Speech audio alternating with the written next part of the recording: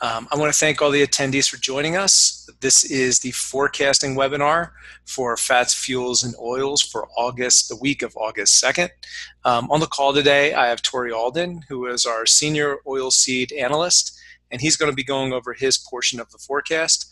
Tori, I'm going to pass it over to you. Thanks, George. Welcome, everybody. So I wanted to start this week with talking about the last time I was on the webinar. I got a question about the potential for soybean oil to go over 30 cents, and I couldn't have gotten the answer more wrong, quite honestly. I think almost to the day after the webinar, soybean oil rallied and has rallied sharply. And I just wanted to take a second to kind of review what I missed and why we are sort of at the level where we are right now. My answer was based in part on the fact that the U.S.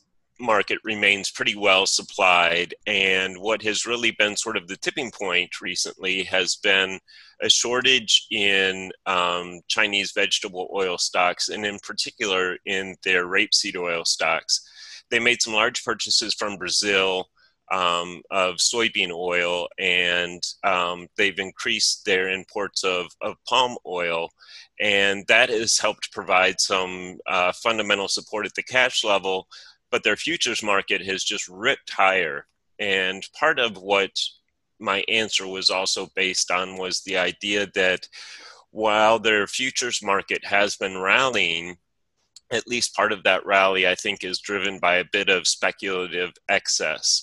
I still think to some extent that that is true, but obviously there is a problem with Chinese vegetable oil stocks that has changed the fundamental outlook a bit. And so you see that reflected in this week's forecast. Given where we are and what's going on, I think prices probably remain pretty well supported, at least through the end of the year. I think we could have a little weakness after that, and then maybe kind of sideways after that. But with that, let's kind of get into the data that we got this week and last week and talk about what's going on. Maybe the most surprising thing that we saw this past week was the report from the EIA for May feedstock usage and U.S. domestic biodiesel production. You can see here that soybean oil usage was a record for any month and substantially higher than it has been in prior May, in the month of May. That's due to sort of the ongoing trends where the availability of corn oil and of some of the low CI feedstocks is not what it typically has been. But even given that, the strength of the usage in May was surprising. Soybean oil accounted for something like 70% of all feedstocks used to produce biodiesel in the U.S., and that's just a level that we haven't seen in a very, very long time, since like 2011. We expect that soybean oil demand from biofuel producers and biodiesel producers in particular will remain relatively strong, probably not quite at the same level that we saw in May, but you can see we're forecasting June and July and August to remain over 700 million pounds, and then for September to drop just a little bit below that level, but still remain relatively strong. Until we really get ethanol production back up to the levels it was at before the pandemic, which may occur in the next month or two, but also get animal slaughter up to levels that provide enough feedstocks for the usage of choice white grease and tallow to pick up, soybean oil usage is probably going to remain pretty well supported. And that helped with the daily domestic use of soybean oil. You can see we just got the NAS data yesterday. You can see again May was relatively strong. We got data, this is data for June, and you see the big jump in June. This series tends to be a little bit volatile. So we tend to look at it sort of on a quarter by quarter basis. But soybean oil certainly has benefited from the strength of demand from biodiesel producers, but also non-biofuel demand. If we look at non-biofuel demand, has also been relatively strong. Non-biofuels is in the orange here, and for June you can see that that was just under 1.2 billion pounds, up from just over a billion pounds in May. Again, we think that that probably remains relatively well supported, although probably not quite at the levels that we saw in June. So that backdrop, the domestic market sort of remaining, the demand from in the domestic market remaining pretty well supported, contributes to our relatively bullish outlook. If you just look at days of usage, and what this is if you take soybean oil ending stocks at the end of the month, and then you divide that by the daily average use, both exports and domestic use for the next month, it gives you a sense of how tight stocks are. And you can see in June that number fell from May, and from the seasonal peak in April. We expect July to be kind of flat, but then that measure to tighten up over the balance of the marketing year. And so that should help support soybean oil prices, soybean oil futures, given as long as we don't have a breakdown in world vegetable oil prices. If all world vegetable oil prices fall sharply, then we may get a little bit of a setback. But right now, the fundamentals suggest that soybean oil should remain fairly well supported. Shifting to palm oil, and we're going to spend a little bit of time on palm oil today, because the Malaysian Palm Oil Board is going to release their monthly report. It will come out Monday in Malaysia, which is actually Sunday night in the US. This report is going to be really, really important. We thought last month's report was really important. This month's report is going to be even more important, because right now in the month of July, there was a debate about two things. One, the level of exports. There were exports surged in June, in part due to a change in the export taxes that the Malaysian government took down to zero, but also in part because of this strong demand from China. And so one of the questions for July was, would exports continue to remain as strong? We've looked back over the years, and generally in response to these kinds of changes in export tax regimes, we see exports remain pretty strong for 2 months, and then after that they kind of fall down back to or just below the level they were at before the change, as companies take advantage of the change and stock up, and then they have full inventories, and so they don't need to buy quite as much. We've gotten cargo surveyor data for the month of July, and that shows that exports in July were up about 6% relative to June's number, which was a huge number. And so it looks like the demand is still there. The other big question has been about production. And during the month, we saw some stories trying to attribute the rally in palm oil to concerns about production, concerns about both the rainfall that occurred and flooding that prevented people from getting into the plantations and harvesting, but also concerns about labor shortages. And so we took our forecast for production down in the middle of the month to essentially, you can see here, to the 5-year average for July, August, and September. We think realistically that is probably the lowest level that it can be. We'd be really, really surprised if it fell below that level for any of the next 3 months.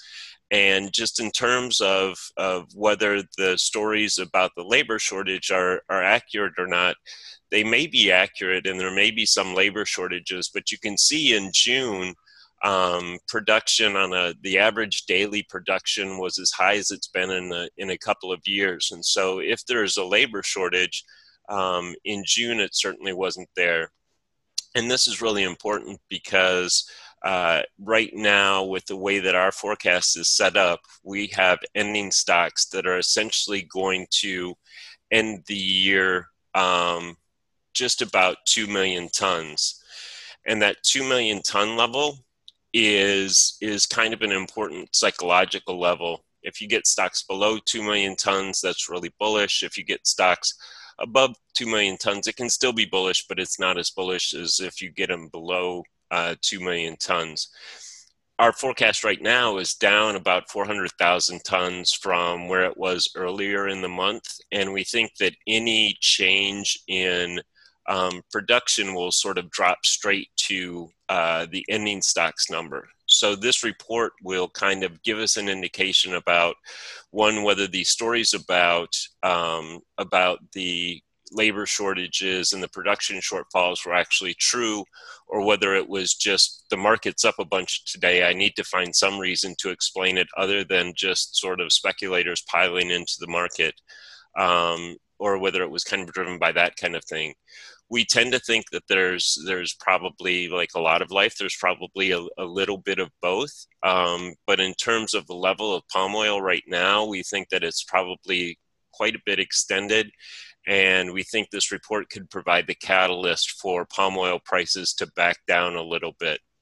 Of course, if China comes in and buys a bunch more palm oil, all of that will go out the window, and prices can remain well supported, and stocks may fall down below 2 million tons, even if production is at our expectation or higher. But we think that at least maybe in the short term, Chinese purchases are likely to slow a little bit relative to where they have been for the last couple of months, which is, they bought basically a record amount of soybean oil out of Brazil, and they bought a fair amount of palm oil out of Malaysia. So to see them continue at that pace wouldn't necessarily be the biggest surprise I'd ever seen in my life, but it would be a little bit surprising. Once we get this Malaysian palm oil report out of the way, we think that it probably is going to weigh on palm oil prices, like we said.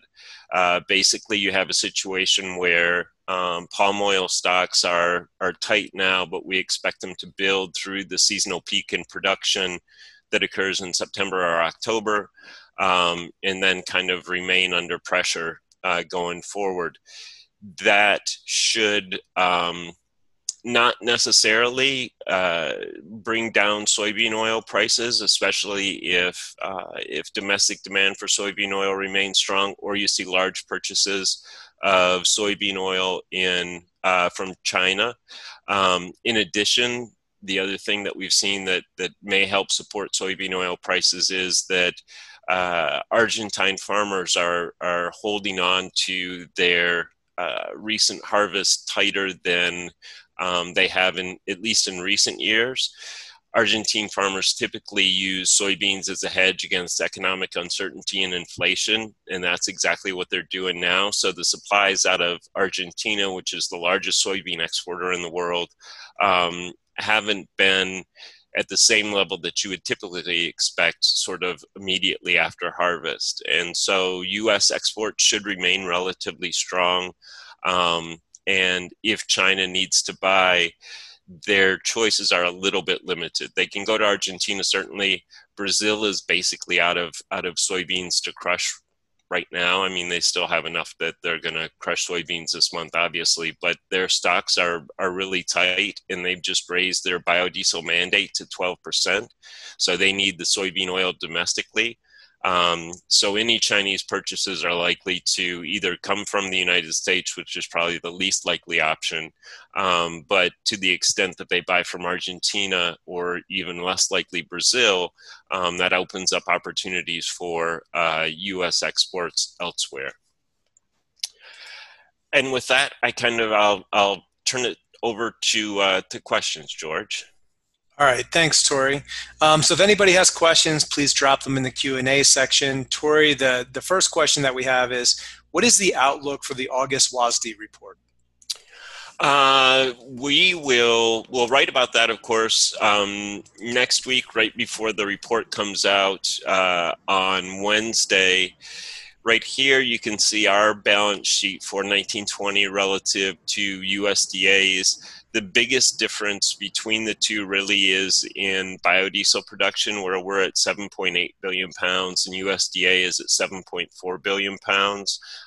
Given the data for May, I think it's almost impossible that USDA does not raise their forecast for soybean oil consumption in biodiesel production in this report. The big question will kind of be how much do they raise it? They taken it down in 100 and 200 million pound increments.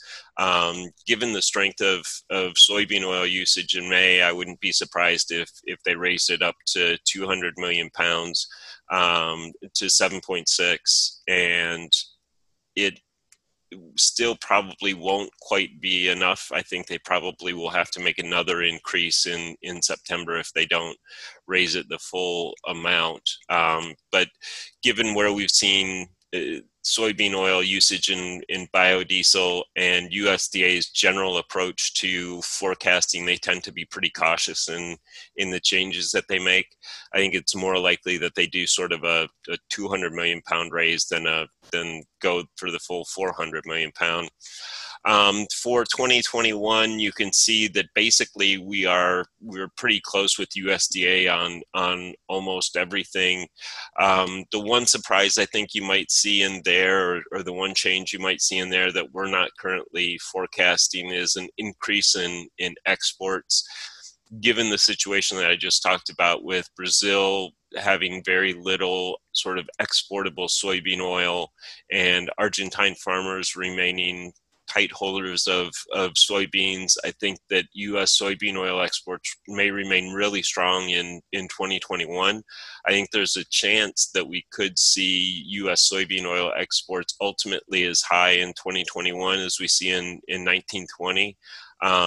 Which is about 400 million pounds above where USDA are and we are. I don't know that they'll take them up that high, and right now we currently don't see a need to take them up that high. But given the fundamental situation that's developing, that certainly is an option. The other thing, that there might be a small cut in 1920 exports. Right now, if you look at the way that we kind of do our export forecast, is we look at commitments as a percent of our forecast for the week and where that's been in past years, and then how much commitments go up from whatever week it is to the end of the marketing year. And then when we look at a rolling average of shipments and extend that out through the end of the marketing year, and we kind of look at an average of those two. If you take that average right now, it's about 2.75 billion pounds. So there's some chance that there's a small decrease in 1920 exports. But I'd be a little surprised, again, given what's going on right now, I'd be a little surprised if they took that down. But other than that, we don't really expect any big changes.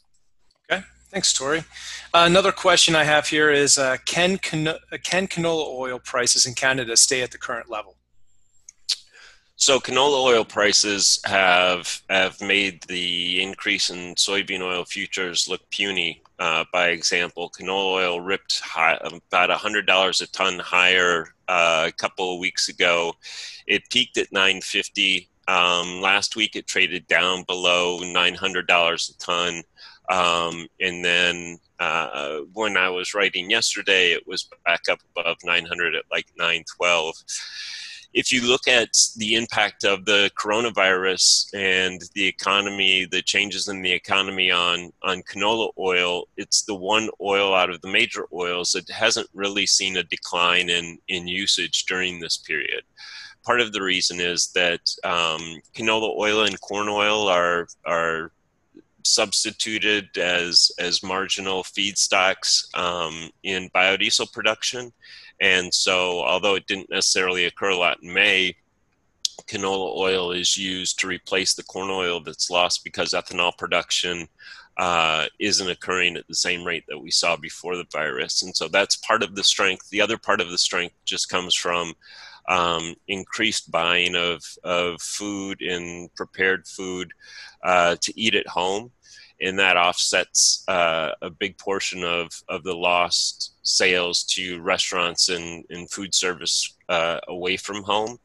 So you've got good, strong canola oil demand in both the U.S. and Canada. And the sharp increase in prices, I think, was driven in part by, if you look at the weekly crush totals from COPA, crushing volumes dropped down from about 190,000 tons a week to like 65,000 tons a week for a couple of weeks there.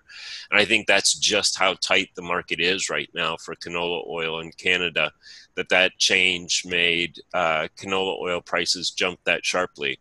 Now, last week, crushing volumes jumped back up to 190, 195. And so you had a little bit of pressure on price. We're getting close to or just starting canola harvest. And so soon we'll have big supplies again. But given the fact that the Canadian crushing industry in the last year has crushed it basically near capacity, it's going to be tough for the market to supply enough canola oil while we're still going through this period where biodiesel demand is stronger than it has been, or the trend in biodiesel demand has reversed from using less canola to using more canola oil. And two, we're all still eating a lot of our meals from home. So I think that you have pretty strong demand, and you have the time of the year when we typically crush as much canola as we're going to crush, or crush it at closest to capacity that we do seasonally. So you might see some short-term weakness, but I think prices remain relatively well supported and probably hang around the $850 to $900 a ton level. Once the pandemic kind of passes and once ethanol production gets back to normal and we get back to closer to where we were before the pandemic, then you might see some weakness in canola oil. But again, given the backdrop of world vegetable oil prices right now, I think it's going to be difficult for any prices to fall too far. Okay. And the last question that we have is, where is the spread between soybean oil and palm oil? And what's your forecast for that? So the spread got down to close to parity again in the last month. It's come up to about a cent or 2 cents, somewhere in that range. And we think that, again, this Malaysian Palm Oil Board report will be sort of the inflection point for this spread. We've been forecasting that the spread will widen out for the last couple of months, and it started to, and it got up above 3 cents, I think, a couple of months ago, but then it shot right back down to parity. But we think that going forward, you really have a situation where palm oil stocks will start to build and soybean oil stocks will tighten. Again, as long as we don't see big purchases from Chinese buyers in palm oil, we think that probably is the time that the spread finally starts to widen back out towards 4 or 5 cents. And that is the one thing that can maybe slow U.S. soybean oil exports a little bit. A lot of the strength in U.S. soybean oil exports in 1920 has come from people substituting palm oil for substituting soybean oil for palm oil.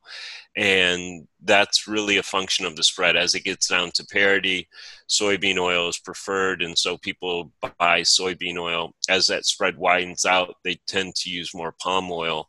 So we think that spread will widen out probably over the next 2 or 3 months and get back closer to the long-term historical average, which is about 5 cents or so. Okay. Well, thank you for that, Tori. That's all the questions we have. Thank you to the attendees for joining us. And if you have any questions, you can email us. Thank you again, and we'll see you next week. Thank you, Tori. Thanks, George. Thanks, everybody.